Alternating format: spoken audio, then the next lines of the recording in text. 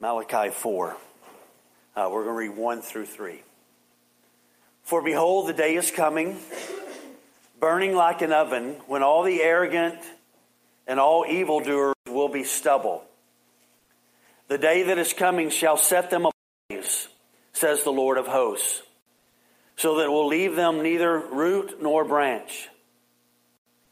But for you who fear my name, the Son of Righteousness shall rise with healing in its wings, and you shall go out leaping like calves from the stall, and you shall tread down the wicked, for they will be ashes under the soles of your feet on the day when I act, says the Lord of hosts. So we begin today to look at the last 6 verses of the very end of the Old Testament inspired scripture. After these verses, there will be about 480 years of silence until John the Baptist begins to come on the scene and to begin to do his work, and then eventually Jesus' ministry will begin as well. So as we finish these next 2 weeks, the truths are going to be pretty straightforward and uncomplicated, as Keith Grissom likes to say. Keith, straightforward. Very straightforward. Malachi continues to write in these words as we come to chapter 4 about the contrast of what he started last week. This is what the wicked are like, and this is what the righteous are like, and he's going to continue as he finishes this of setting forth what this looks like, and particularly today we will see this reality. So again, this is just kind of a continuing of what we have been on over the last couple of weeks in Malachi. This continued context of godly, what they are like, and the wicked. As Malachi closes, he's going to use this phrase, day of the Lord, 4 times. This day is going to bring out, that he's speaking about here, 2 results to distinguish only 2 groups, and there are only 2 groups that are on the planet today.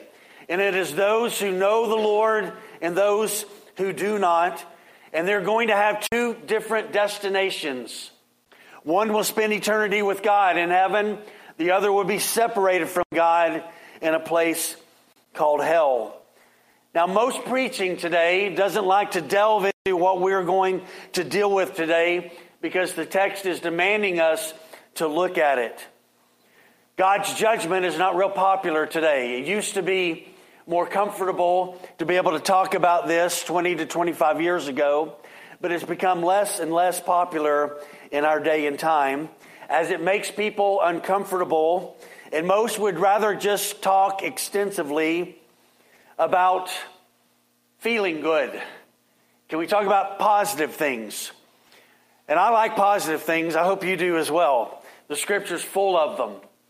But we shortchange our discipleship if we never deal with the hard text as well. So at times we've got to come to those texts. We've got to consider what they say and to embrace them. And so I don't want to do that for us at all today. We need to consider the hard and heavy parts as well as the soothing and satisfying sections that come in the scripture. Now, many in our day around Christianity and even the church have decided that there is a new path forward that is needed, and that new path forward is continuing to be talked about quite a bit. And again, as I've told you, I do a lot of study and a lot of listening to what is happening and taking place within the church culture today. And you just don't hear hardly any teaching and talking anymore about God's judgment. And this new path forward that people want to talk about is a softening of some of the text like this one that we're going to look at today. And they say this is a little bit out of touch to talk about God's judgment in the way that our culture is today. Our culture is dominant on self-interest and feelings. And so a lot of people want to deal with this. A lot of pastors don't want to deal with this because of the way it makes people feel. So here's what people want today. And we're going to have these up on the screen here. People have this dominant thing of just saying today, even in the church, just try to be good. Be good. And I'll say this, being good is good. We should be, as God's people, good. But not from the way that the culture is talking about this. What a lot of people in and around the church kind of talk like, and you will hear this. They want God to be tolerant and lenient on most people except those people that are really, really bad. So God, deal with the bad people, but everybody else is kind of nice and friendly and good and kind for the most part. Lord, cut them a break because they're good. They're kind. They're aiming to be good and kind. And basically what's being said today, and you hear it a lot when you have a discerning ear, what's being talked about, and this is what they say. They want God to grade on a goodness curve, not according to what the Scripture has to say. The problem with that is God's goodness curve is completely different than humanity's goodness curve, because we want to soften that. We want to get by with certain things. And so you see this today. We've got it on the screen. People want God to be tolerant and lenient on most people, but with the really bad people, okay, God, do what you do about judgment. But for those of us who are trying to be good and nice, though we're rejecting Jesus' word, his purposes and plans, God, will you grade our lives on a goodness curve that we want to establish, not God, your goodness curve. And so this is where we are today. And the reality, I just want to remind us, is that you hold these views right here, you will never fear God. There will never be any concern about a judgment that we have to give an account for our lives. Because we'll just think, I have done enough on the goodness curve because God's so nice and God is so good and loving, and I'm trying to be nice and good and loving, and so God will kind of grade me to kind of put me into a good slot. And I want to just lovingly today, right now in this moment, say this: not true. There is one standard, and the standard is the righteousness of Jesus. And so we cannot earn the righteousness of Jesus, and so we better get the righteousness of Jesus by faith in his work and who he is and what he has done on our behalf. God is not going to grade you. If there's anybody in the room this morning, you're thinking, I'm going to get in because I think I'm good enough. You are not good enough. But Jesus is. And that's why he came. And he's provided the way for us to come into a relationship with him, to know him. So as we approach this subject today, we're going to do so from a twofold perspective. First perspective of this, for the wicked,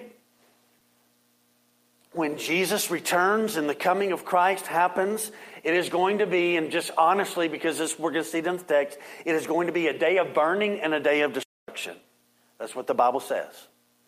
And for those of us that know him and are godly and we're trusting in the righteousness of Christ alone, not anything that we do, the coming of Christ is going to be a day of delight, and it's going to be a day of healing.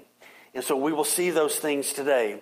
And for both of these two groups, one for the wicked, where the coming of Christ is going to be a day of burning and destruction, and for the godly, the coming of Christ is going to be a delight and a healing. It will be openly and clear and distinguished when Jesus comes the second time. And I know I say this a lot, but I want to remind you, he is coming again. Amen? He's going to come again. So I've framed everything this morning around this idea of the day of the Lord. Since as Malachi 4 closes this idea of the day of the Lord, the second coming of Jesus is going to come, and when judgment comes at that time, I've kind of framed things around that. So we're going to get two heavy points first, and then we're going to look at the encouragement for us as believers in regard to the second coming. And so the first thing I want us to see today is the first part of verse 1, and it's the phrase, "For behold, the day is coming, burning like an oven."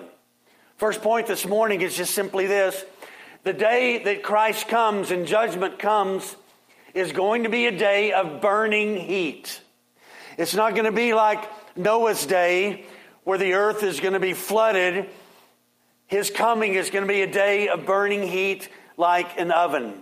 So Malachi begins this end of this important Old Testament letter with the phrase, behold. Behold, this phrase in the Old Testament and the New Testament is like a road sign if you're driving somewhere. It is warning you and telling you this is what is coming up ahead. You need to be on alert for this. We have all kinds of construction going on. One day I'm going to get down at that turnabout down there and just watch people not know what to do down there. Because we don't know about these circle drivey things like you have in Europe. So those of us who lived in Europe, we know how to do those. But I've just seen people down the street like not know what to do. They pull up there and have no idea what to do. But these road signs tell us what to be aware of. So as Malachi shares here, he's saying this, behold, road sign, I'm telling you this, the day of the Lord when Christ returns is going to be, for the unbeliever, a day of deep, deep destruction. It's going to be a day of terror because they have rejected Jesus, and the day is coming and it is burning like an oven. This phrase, behold, is used 1,100 times in the Old Testament and the New Testament. Constantly, God's saying with road signs, be aware of this, watch for this. It's not all bad warnings when behold is there. Some of the beholds are, behold, see the goodness of God and what God does. And so, but it's there. Pointing out a special focus, special attention needs to be given to what's being said. So in this context, Malachi is saying this, everybody needs to be ready to meet your Creator. Everybody needs to be ready. Those that know Him need to be ready. Those that don't know Him, they need to know this. They are going to meet Him. And they can reject Him and continue to reject Him, but they are going to meet Him. Because ultimately, in the very end of things, everybody, saved and unsaved, is going to declare that Jesus Christ is Lord. Everybody's, and the deal is, you want to say that willingly, not God making you do that. And so everybody's going to say this and make that great confession. And so Malachi is saying, I want you to know this. Those of you who have rejected God and God's way and His word and the law in Jesus, you need to know this. The day is coming and it will be burning like an oven. What's interesting as we begin Malachi 4 verse 1 is this. I don't know if you find it interesting. Pretend that you do find it interesting, okay? Malachi is dealing with the second coming of Jesus, and Jesus has not even come. He's not coming for about 400 and something years. As a matter of fact, you look at, there were 5 Old Testament prophets who speak about the second coming of Jesus and what that's going to be like before Jesus is even near coming to the earth. In Obadiah and Joel, they speak about the second coming of Jesus in the 9th century BC. Isaiah in 13:6 in the 8th century speaks about the second coming of Jesus. Zephaniah speaks about the second coming of Jesus in the 7th century. Ezekiel speaks about the second coming of Jesus in the 6th, and Malachi speaks about it in the 4th century or 3rd century. All of them wrote about the second coming of Jesus before Jesus had ever set foot on the planet. Why? Why is that the case? Well, this has always been the plan of God, and you and I need to know this, that the first coming of Jesus always included the idea that He would also come again to bring the final culmination about things. And so you can't really separate these things. Because He came once, He's coming again, because this is the perfect plan and work of God in our lives. And so we can't really separate those. And so this day of judgment that's coming, that's going to bring burning heat, 2 ideas with this, and then we're going to move on to point 2. The first one is this. Malachi writes, the day is coming. In other words, it is definitively coming. He is coming again, no matter what anybody thinks. He's coming again. So it's definitive. He is going to come, and that's the purpose that's there. So both comings, the first coming and the second coming of Jesus, are going to happen, and there would be no doubt about it. And he has come once, and he's going to come again the second time. Now let me point this out, because already in the first century, there was lots of talk about the second coming of Jesus, and people began to mock Christians.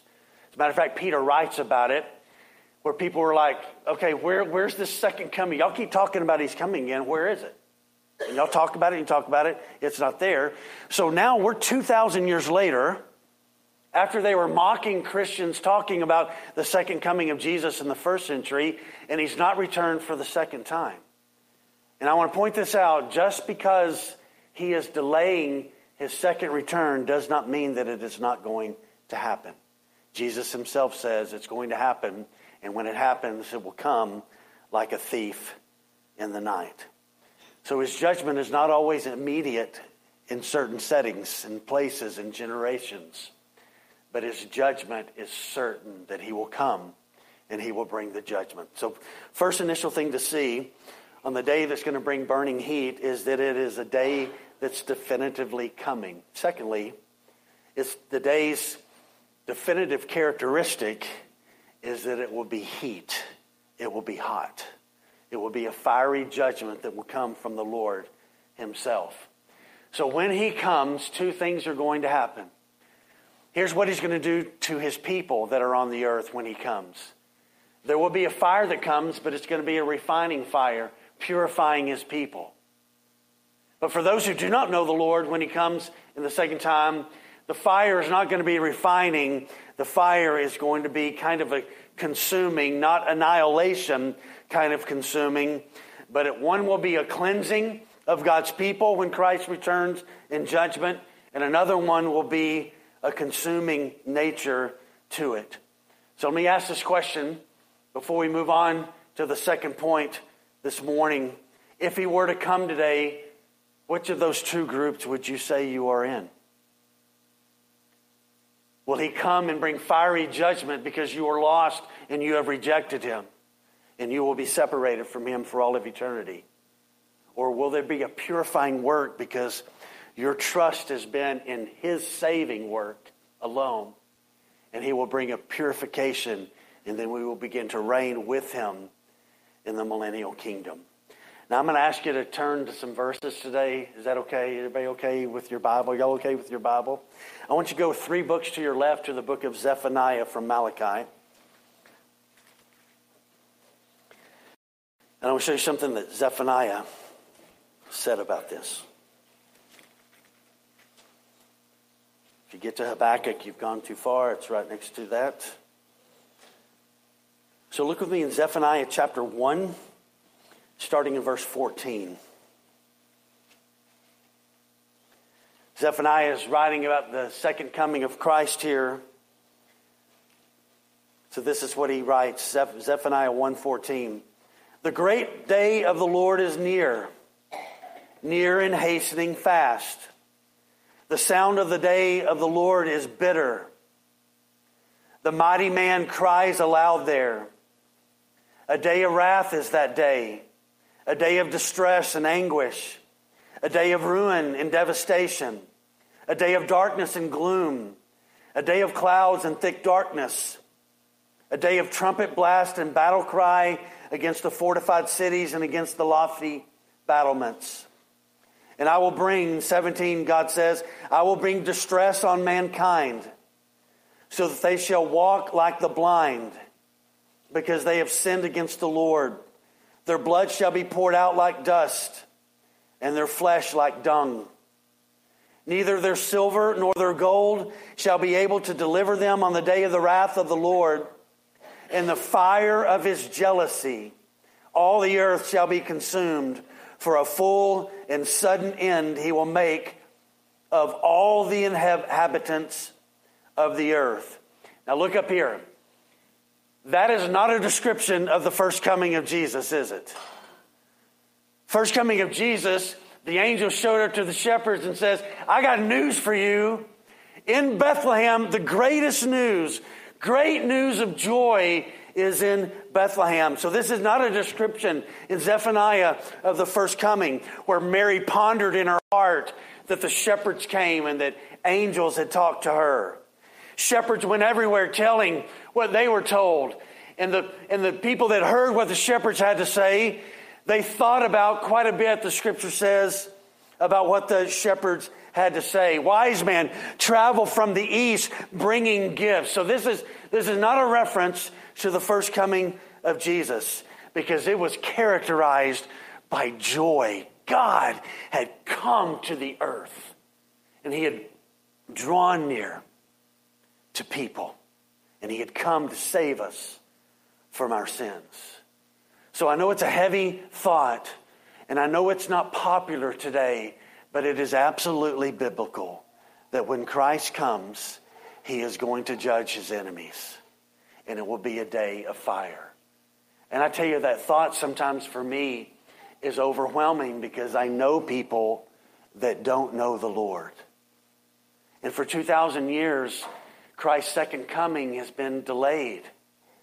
But there's going to come a time when the Father says, go get my people, and go, and Christ will come. And Christ will return here. And so the lost need to know that God's patience eventually will run out. It will stop. And Christ will return, and he will bring judgment. But for those of us who are in Christ, if it happens in our lifetime, it will be a day of celebration. Because we will see that everything that we have trusted in and believed in and we knew to be true is true. And we will literally see it with our own eyes. Here's the second thing. Next part of verse 1. When all the arrogant and all evildoers will be stubble, the day that is coming shall set them ablaze, says the Lord of hosts, so that it will leave them neither root nor branch. Now, Ann Donahoe is down here. She and I joke a lot. When the Bible says all, what does all mean? It means all. Okay? So when the Bible says all, it means all. And so as Malachi writes this, and God is communicating through Malachi, when all of the arrogant who have mocked God and have trampled on the blood of Jesus and have persecuted Christians and have killed Christians, when all of the arrogant and all the evildoers, it's used twice there, all of those who are arrogant before God, before his people, before the church, before Scripture, and all the evildoers, this day that's coming, no one will escape it who is outside of Jesus. Everybody who has rejected him and have lived their own way, every single one of them, and that's what the word means there. This word all is a Hebrew word called kol, K-O-L. And it's used 5,000 times in the Old Testament. And in every time, in all 5,000 of them in the Old Testament, all means what? All. So this is quite heavy. If you've got a parent or a spouse or kids, cousins, co-workers, neighbors that we love, and they just reject and they mock God, what awaits them is what we're talking about here, and it's overwhelming to think about. That there's going to come a day when God's patience is done and his long-suffering is done, and he will return. And for everyone who has rejected him, all means all. They will be facing this judgment. So listen to these words. I mentioned it a while ago. You're welcome to turn there. I'm going to read out of 2 Peter 3 for a moment. So on this day in the future, no one will be able to say to the Lord that he didn't give humanity enough time. He didn't give people groups enough time. He didn't give nations enough time to hear of the gospel. 2 Peter chapter 3, verse 1, Peter writes, "Now this is the second letter that I'm writing to you, beloved. And in both of them, I am stirring up your sincere mind of reminder, What do they need to remember? That you should remember the predictions of the holy prophets and the commandment of the Lord and Savior through your apostles, knowing this, first of all, that scoffers will come in the last days with scoffing, following their own sinful desires, and they will say, where is the promise of his coming? For ever since the fathers fell asleep, all things are continuing as they were from the beginning of creation. Now go down to verse 8. So Peter writes, but do not overlook this one fact, beloved, that with the Lord 1 day is as 1,000 years, and 1,000 years as 1 day. And the Lord is not slow. Listen to that. He is not slow to fulfill his promise, as some count slowness. But he is patient towards you, not wishing that any should perish. Here's this word again. But that all means all, that all should reach repentance. But all will not, for people will reject him. Verse 10, here's this phrase, the day. But the day of the Lord will come like a thief, and then the heavens will pass away with a roar, and the heavenly bodies will be burned up and dissolved, and the earth and the works that are done on it will be exposed. So Malachi, through God's impression to him, is communicating to his generation. It has been written down for our generation, for our lives, to know this, that the arrogant and the evildoers are not victorious. They will not be victorious. Now, in this life, they may be ahead as far as the world goes. And they may have more money, can travel more, can own more famous, better resources, and it looks like they are ahead. But they are not ahead. The arrogant, self-important, proud, defiant, and rebellious against God, who live this way willingly against who he is and his glory, they will not ultimately just get away with it. There will be a judgment that will come upon them. So strong is it that he says this, they will all, the arrogant and all the evildoers, they will be stubble. This word evildoers here in the Hebrew means those in their thoughts and in their deeds who are bent on doing wrong when they know what is right. And so this reality of people in the world today who mock God, who hear gospel proclamation, maybe they grew up in church and they know the stories, and yet they reject and they mock God and they live arrogantly and defiantly before him, willfully knowing what's right and rejecting it and doing their own thing. They will eventually be made stubble. Now, if you want to know what stubble looks like, you can still see it. I don't know what the city of McKinney is going to do in the next 10 years. Our phrase is still called unique by nature, but we're losing all of our nature in McKinney now. But you can still drive through some of these places, and you can see a field where the corn has been cut, and you just got stalks that's there, and that's what he's talking about. That's the stubble.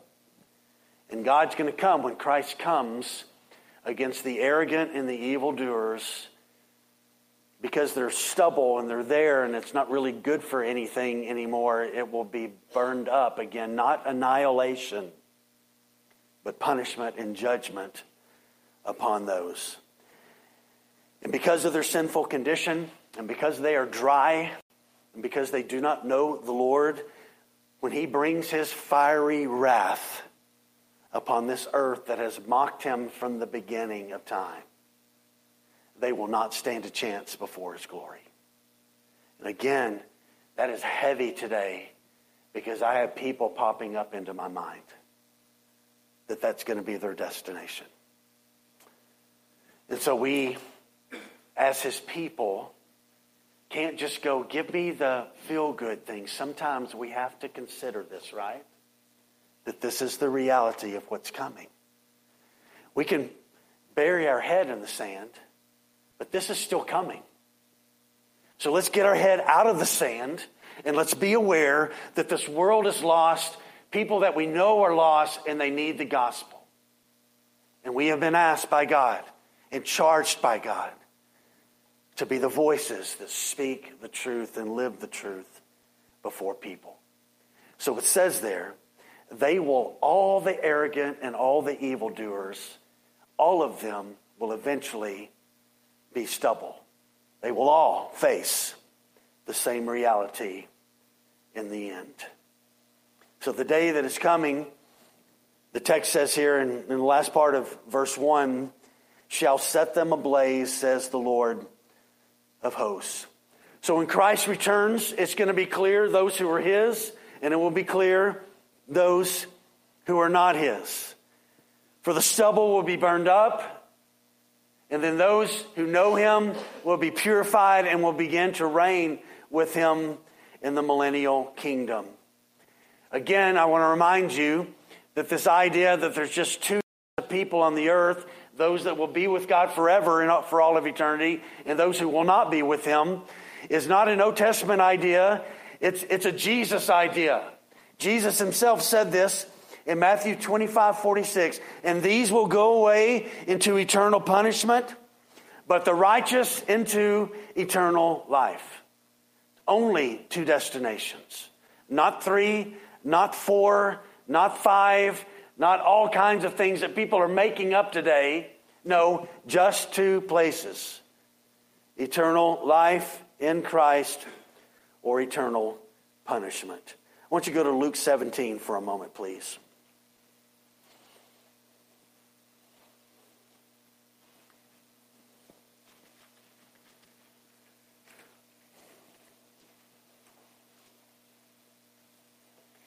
Luke 17, verse 20.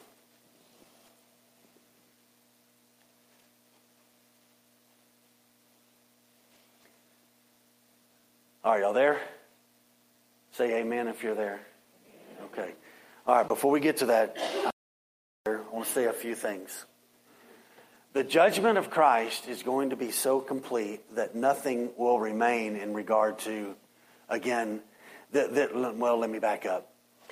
There's a thinking out there in and around the church that's called annihilism. That just means this, that eventually people who don't know the Lord, they just aren't around anymore. They're just burned up. They disappear. They don't exist. There's not an eternal punishment for all of eternity.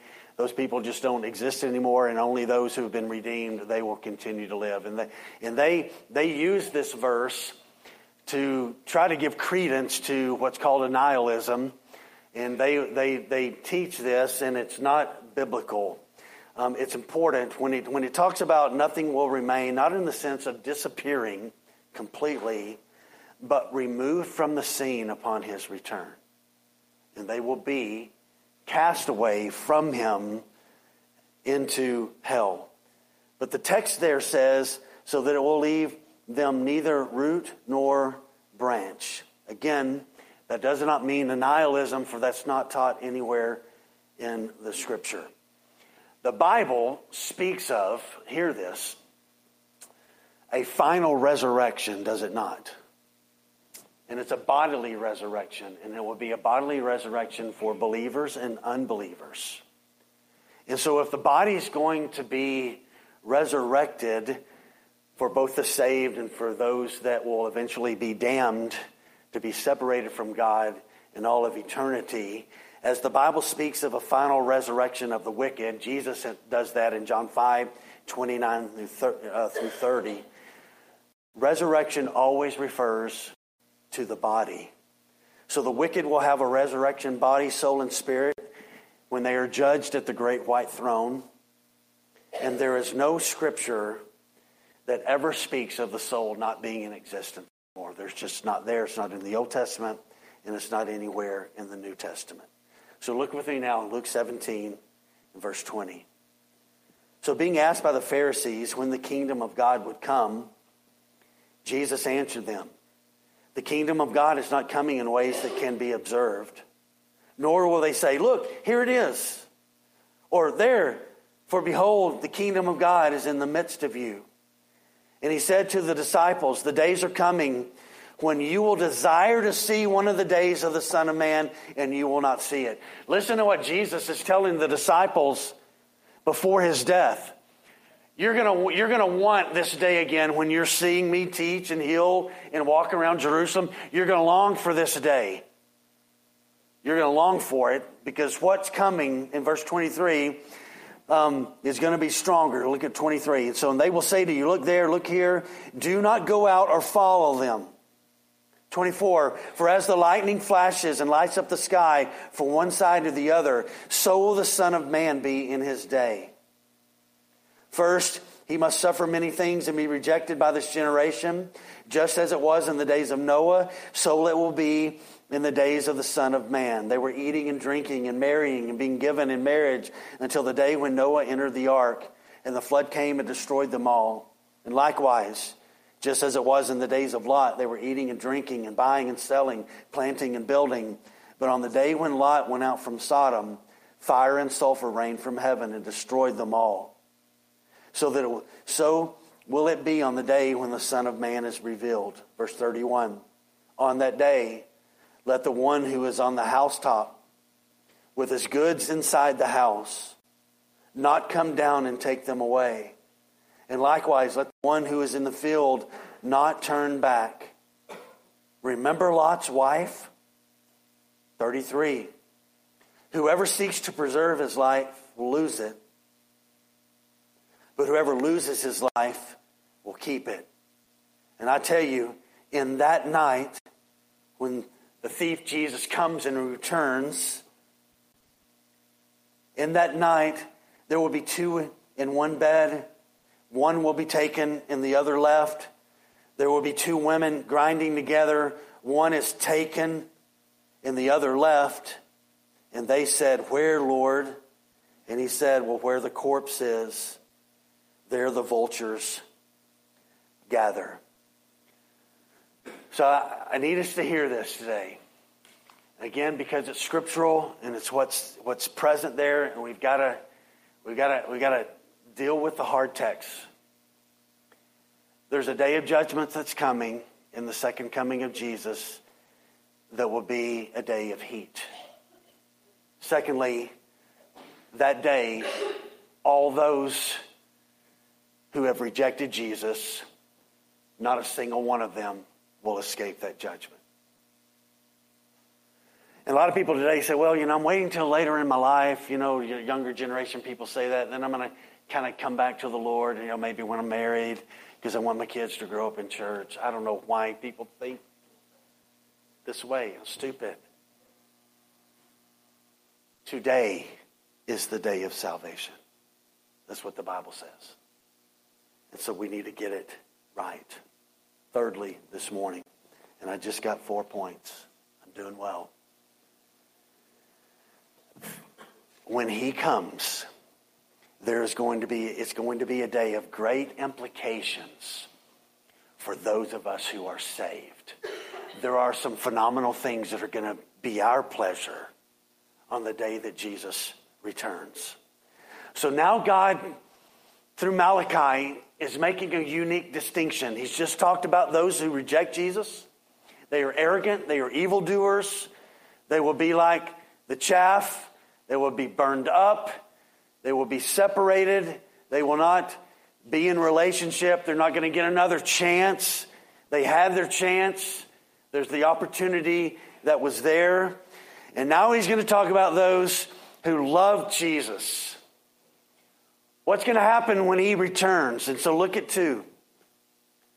But for you who fear my name, the Son of Righteousness, by the way, that's a reference to Jesus. We'll talk about it in a moment. Shall rise with healing in his wings, and you shall go out leaping like calves from the stall. So now, through Malachi, God's making the distinction from verse 1 to verse 2. Those who didn't know the Lord, and now those who do know the Lord. Making sure that the contrast is clear to everybody about what this looks like. So when you and I fear God in this life, It means we are in a saving relationship, and we recognize that we are going to have to give an account to Him. Many people know the truth of the Bible, and they're just like, yeah, whatever, I'll just deal with God down the road. And the reason they think that goes back to the very beginning of the talk. They think on that day God's going to grade them on a curve. Because over the arc of their life, they've been nice. They were nice drivers. They came up to four-way stops and they let everybody go, and then they went and they did all kinds of nice things. They edged the neighbor's yard and mowed the yard, and they were kind, and they brought, I don't know, whatever. They bought a turkey for somebody and took it, and they just did nice things. And it's going to be too late for them, because it's not about our words that rescue us. It is about the blood and the body of Jesus that rescues us. And our faith must rest there. So when we fear God, it means we are in awe of Him. It means this: I know that I'm going to have to give an account. And so I'm going to live in such a way where I walk in obedience to who He is. So I want to state this: for the true remnant of Jesus, our greatest blessings are in the future. Now let me say this. I love this life here, except for my third floor walking stairs over and over yesterday, pain today. But that pain where I just want to pop my back constantly is a reminder too that He's going to heal that one day, isn't He? All of that's going to be gone away with. And so this life here on this earth is pretty amazing as well. But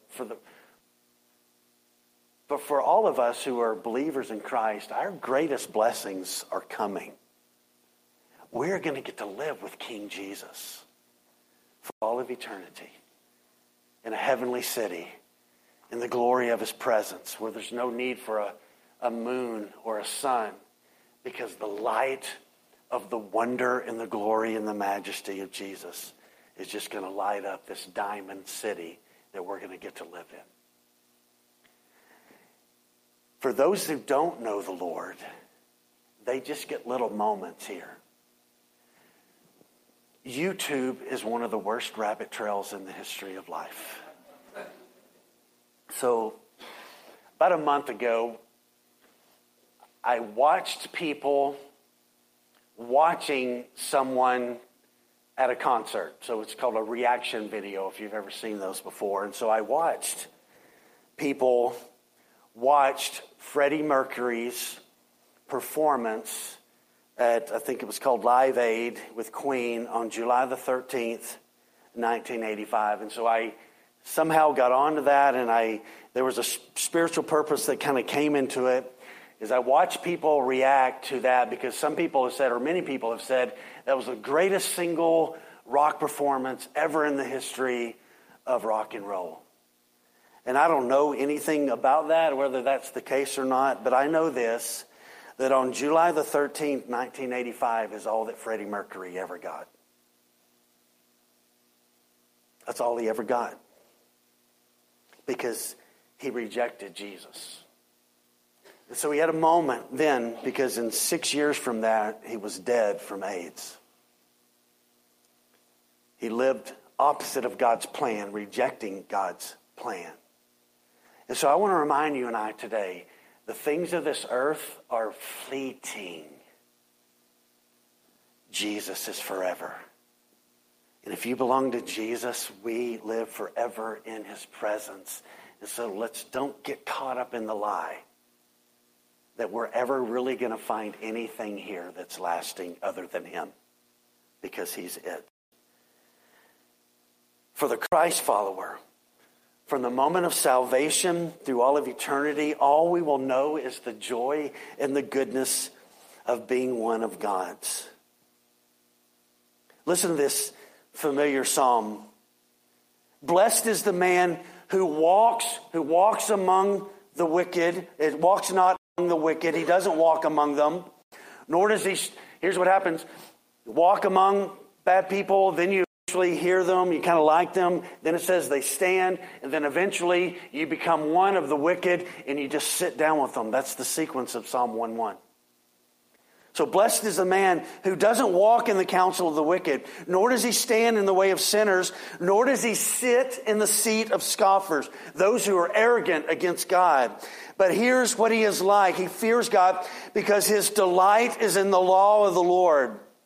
And on his law, he can't stop thinking about it in the daytime and at nighttime. So therefore, he becomes like a tree planted by streams of water that yields its fruit in season, and its leaf does not wither.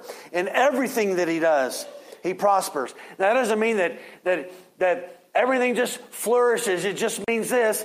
He prospers because his trust is in Jesus. Because in this life, Jesus said, you will have tribulation. And so even in the tribulation, a righteous person prospers. Why? Because they're trusting in Jesus. They're getting more and more of who Jesus is.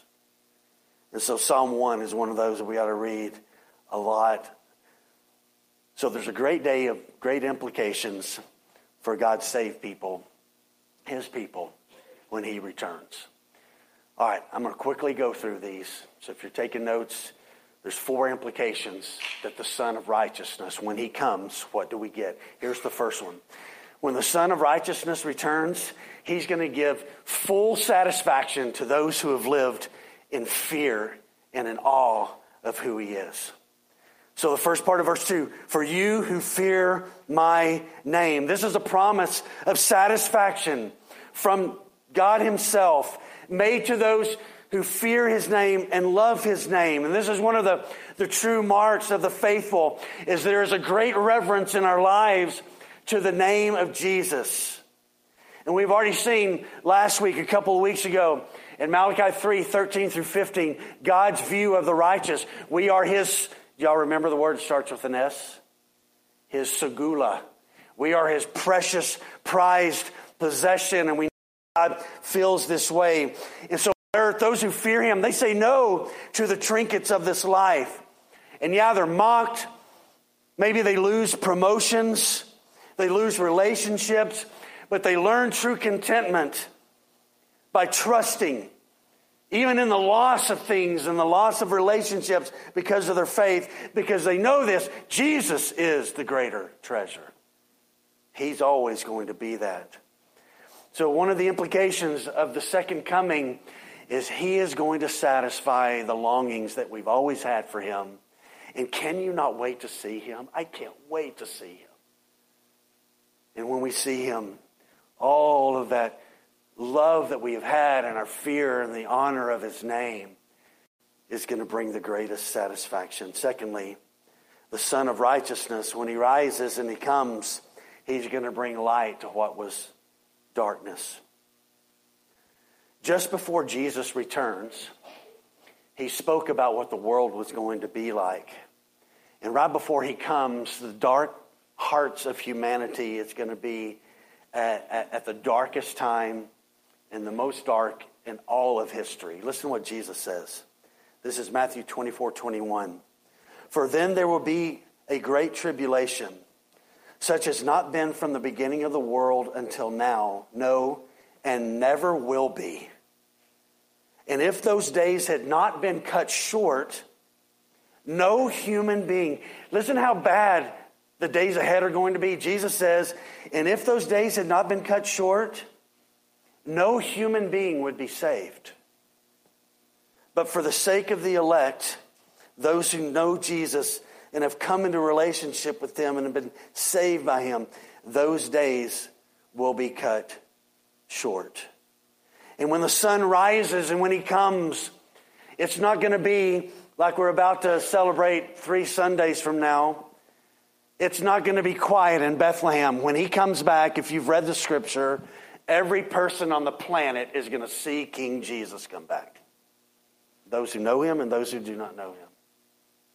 It's not going to be quiet. It's going to be loud. It's going to be clear. It's going to be definitive. And it will be light. Isaiah wrote about this, 60 verse 19. The sun shall be no more your light by day, nor for brightness shall the moon give you light. but the Lord will be your everlasting light, and your God will be your glory. Wow. That's coming for the people of God. See, the main point in all of this is that God will bring the dawn of a new and glorious day for the child of God when Jesus returns. And for those who fear Jehovah and love Jesus, will bask in the light of his righteousness. From days that were so dark, we will be immersed in his great glory. In Revelation 22:16, Jesus says, I am the root and offspring of David, the bright and morning star. The morning star appears about an hour before the dawn comes. And so every day, it doesn't matter what part of the world, when the sun begins to come up about an hour before that, the morning star shines bright, and it's a reminder that when Jesus comes, the brightness of the glory of who he is will shine brightly, and it will be the dawning of a new day. Thirdly, third implication, that the Son of Righteousness will come. He will bring ultimate healing. So the text says, the Son of Righteousness shall rise with healing in his wings. This Greek word is, the Hebrew word, I get it right, we're in the Old Testament. This Hebrew word is marpe, M-A-R-P-E, and it means health, a cure, healing to the place of restoration. When Christ comes, he will bring ultimate healing to our souls and to our bodies, to the world. He establishes a millennial kingdom. The world begins to renew. And this amazing thing happens and takes place. And so when Christ comes, he will bring ultimate healing. And I long for that day of lasting, permanent healing. How about you? Can you imagine what that's going to be like, where there will be complete healing because of the star of the morning has come? We will see him. And in his wings, as he comes and he comes from the sky, his wings will bring healing to our lives. John the Baptist's father, Zechariah, when he realized what was going to happen and take place as an old man, that he would give birth to he wouldn't give birth, but he would be part of the giving of the birth. John the Baptist, listen to this in Luke 1:76, and he said, you, child, shall be called prophet of the Most High. For you will go before the Lord to prepare his ways, to give knowledge of salvation to his people and the forgiveness of their sins. And because of the tender mercy of our God, whereby, listen to this, the sunrise shall visit us from on high, to give light to those who sit in darkness and in the shadow of death, to guide our feet into the way of peace. When Jesus returns, everything is going to be made over. It's going to be new. It's going to be whole. If you ever travel with me on a trip, I do this because my neck has to pop all the time. Because when I was younger, I played this sport called football that costs you when you get to be my age. You're not supposed to fall down and get hit like that and then just expect that it's not going to affect you the rest of your life. But there's going to be a day I don't have to do this anymore.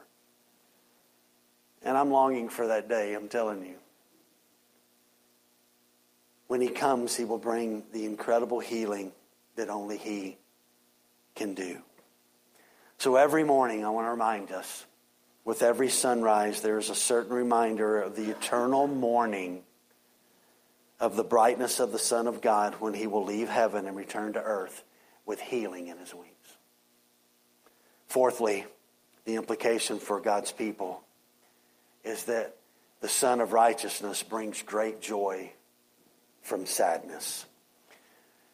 Now, when I was younger, growing up in Waco, we had family friends of ours that had cattle, And I've seen this in my lifetime of what this is talking about.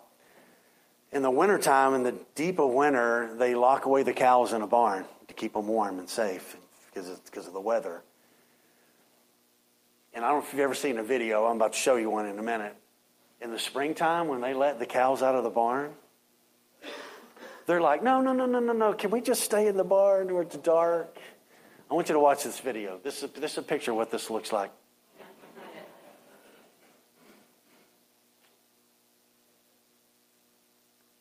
They've just gotten out of the barn.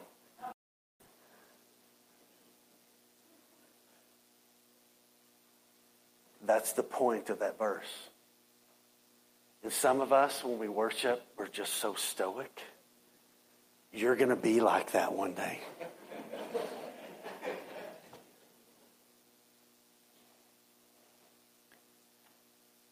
Can you not wait for that? Can you taste that?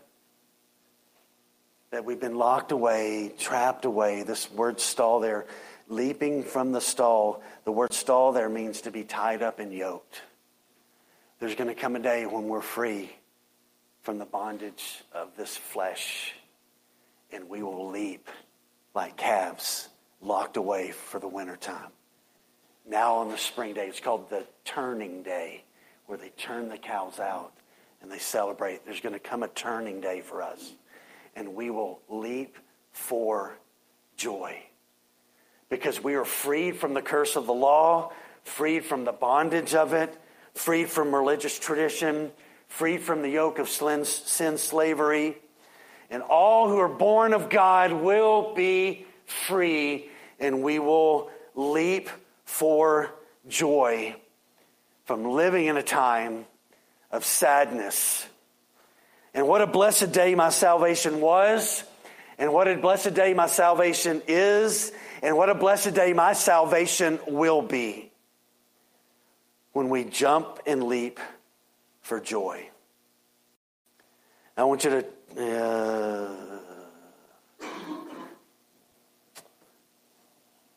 I'm going to stop there. Okay. So next week's going to be faster and longer. I'll stop there. Okay. Do you get it? Let's feel the heaviness of the fate of lost people. And yet let's feel the lightness and the joy that's connected to those who are the people of God. That healing is coming. And eventually we will be vindicated as the victorious ones when those who have mocked God, the victorious ones will march on those as if they were ashes, and we will be the victorious ones over all the evildoers. And we'll talk about that more next week. All right, let's pray together.